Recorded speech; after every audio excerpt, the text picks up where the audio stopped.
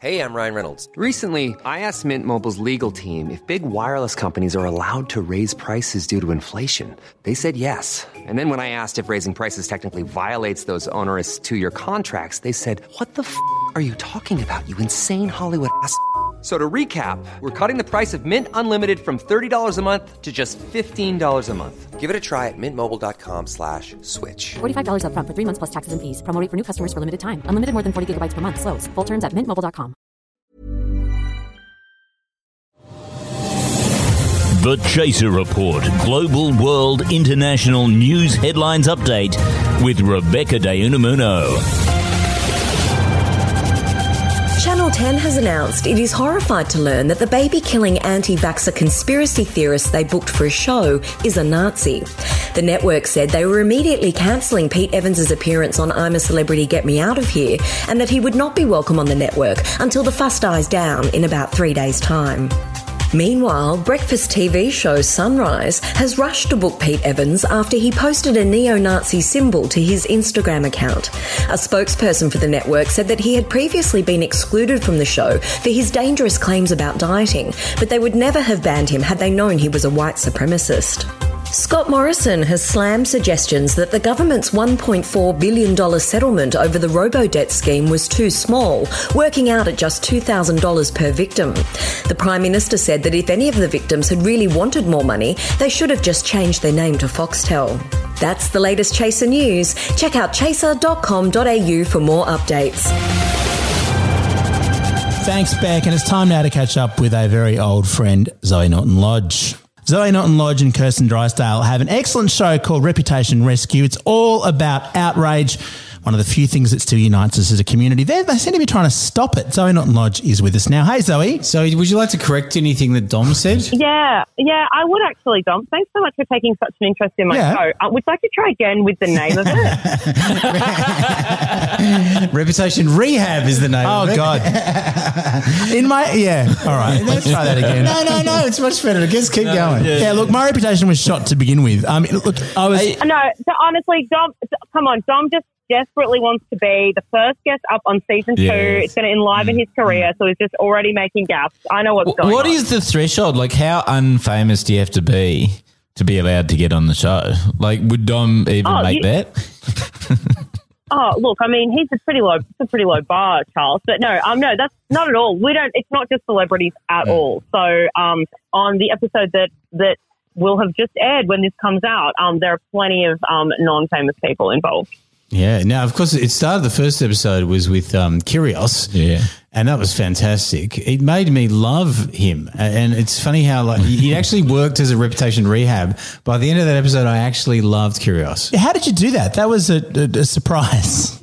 Well, I mean, it's funny, isn't it? Because that was the goal. Like we literally set out with this incredibly lofty aim to change hearts and minds about people using comedy and empathy and being as unjudgmental as possible. And we were, much to our surprise, it seems to have worked. Like, the overwhelming feedback we've had from people is that they've changed their minds about Nick Kyrgios. And I think, honestly, that the key to it was just asking different questions, not just following the same tired, old, pre-masticated media narrative that has been following him around like a bad smell his entire life. Like, just asking him some normal questions. It was very, very, very quickly did he reveal himself to be an incredibly funny, generous, really, really lovely young person. I think it was also... Who's so young. He was. It was also genius to not be playing tennis against him at the time of the interview as well. I reckon that also helped him be quite a nice person. Look, I mean, true. I mean, it's been interesting, actually. I think a lot of the people that we've had on and the show in general it's really interesting to make it in the context of COVID, where everyone's life is a little bit different. You know, we probably wouldn't have gotten an interview with him if it wasn't for that, because he'd be overseas playing tennis. Yeah, and I love the fact he seems to he lives with his mum still, doesn't he? Yeah. So if you've seen the app, we interview him in this gorgeous little backyard, and it's just his family home where he lives. And he because I suppose somebody like that, they're on tour so often that he's traveling around the world. So when he comes home, he really just wants to spend time with his family, and it's just this really beautiful family home. It's like full of photos of like every school photo that any of the kids have ever had taken is like plastered on the walls. It's like pinball machines, pets running around, like lots of video games. And I don't know if you caught this in the app, but he took us into his trophy room, and it's just like all these trophies are just like in the little alcove of a wardrobe, like you'd expect the little kids' trophies to be, and then above the wardrobe are all of his smashed rackets. Yeah, that's the most of the room. I saw that. Do you think that maybe you missed the actual story there, Zoe? Maybe that's why he gets so annoyed when he starts losing. He's like, fuck, I really want to move out from my home. I've got to win this tournament so I can afford my own place. Look, I get the impression he probably could afford to move out of his home if he wanted to. So Zoe, you're in the business of doing rehab on people who have bad reputations. Have any sort of corrupt politicians contacted you since it started? Has Alan Tudge been in contact this week saying, hey, can you do a makeover on me? It's funny that you say that because I was, just searching the hashtag Reputation Rehab to see if anyone was chatting about it. And lots of people had tagged us after that Four Corners aired, being like, oh, maybe for season 2, maybe for next episode. And I was like, oh, that's kind of nice that we've kind of like we're seeping into the consciousness a little bit, that somebody would think to tag us alongside a disgraced person. Just don't go for a drink with them, though. I think I'm cool on that score. And of course, for people, luckily you've been very lucky as well in the run, of course. Because you're only up against every state of origin in the US election, Zoe. Awesome. Oh, my gosh. Isn't that amazing? I know. It was just like, it's so funny because this show's taken us as you guys will all know, because I have been talking about it for years. Like, we've been trying so hard to get this show up for so long. And like this year, there was the pandemic and Kirsten and I both had babies, which was a crazy thing to do when we were trying to make this show. And then like, that last hurdle was like, why is it on at the same time? It's the state of origin and the election. What a disaster. But, what are you going to do? Like, unfortunately, there's nothing we can do about that. We're just you got to eye view it. Is what you're going to do. ABC eye view, that's where you can see it. If you stuffed up and watch the state of origin instead.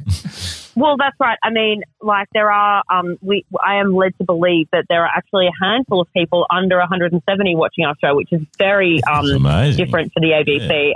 Yeah. And I think those people are tending to find it on iView. That would be the ultimate challenge, though, trying to fix up the reputation of rugby league players. Well, it's funny you say that. We're going to give it a go. Stay tuned for episode 6.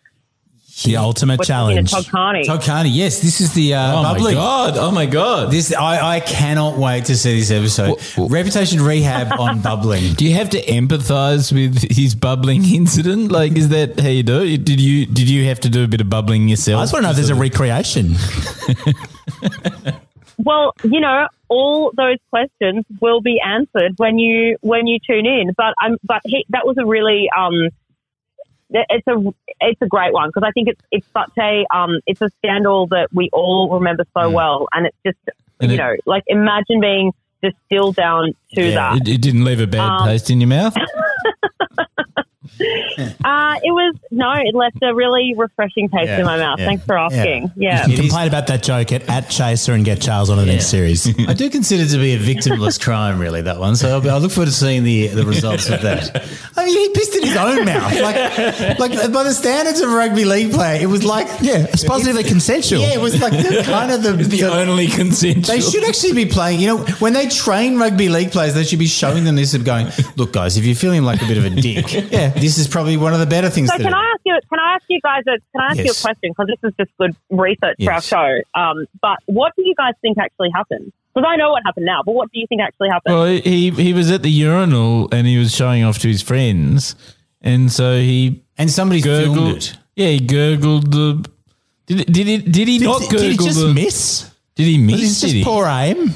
Somebody filmed him, and I don't actually know whether he did actually. I think he was kind of catching the piss in his mouth. Yeah. Well, so he pretended to piss in his mouth. You've just ruined.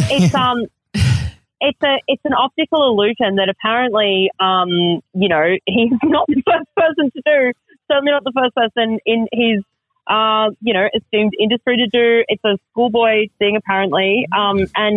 He actually wasn't aware that somebody was taking a photo. So the photo was taken without his consent or awareness at all. And then, he was drunk. And so the first he actually knew about it was when it was, a picture of him with his penis out was online. Wow. I can't believe I feel sorry for Todd Carney. You and Kirsten are magicians. Yeah, you are magicians. This is brilliant, isn't it? I mean, that's normally what I find out when I've got my penis out and drunk. You'll find it out online later. Yeah, totally. But like, it is interesting because we've, had this conversation. I'm sure all of you would agree. Like, I mean, there are plenty of things I've done, even in public, where if somebody had taken a photo without my permission and uploaded it to the internet with no context, I probably wouldn't be presenting the show. Yeah, absolutely. I think that's totally true.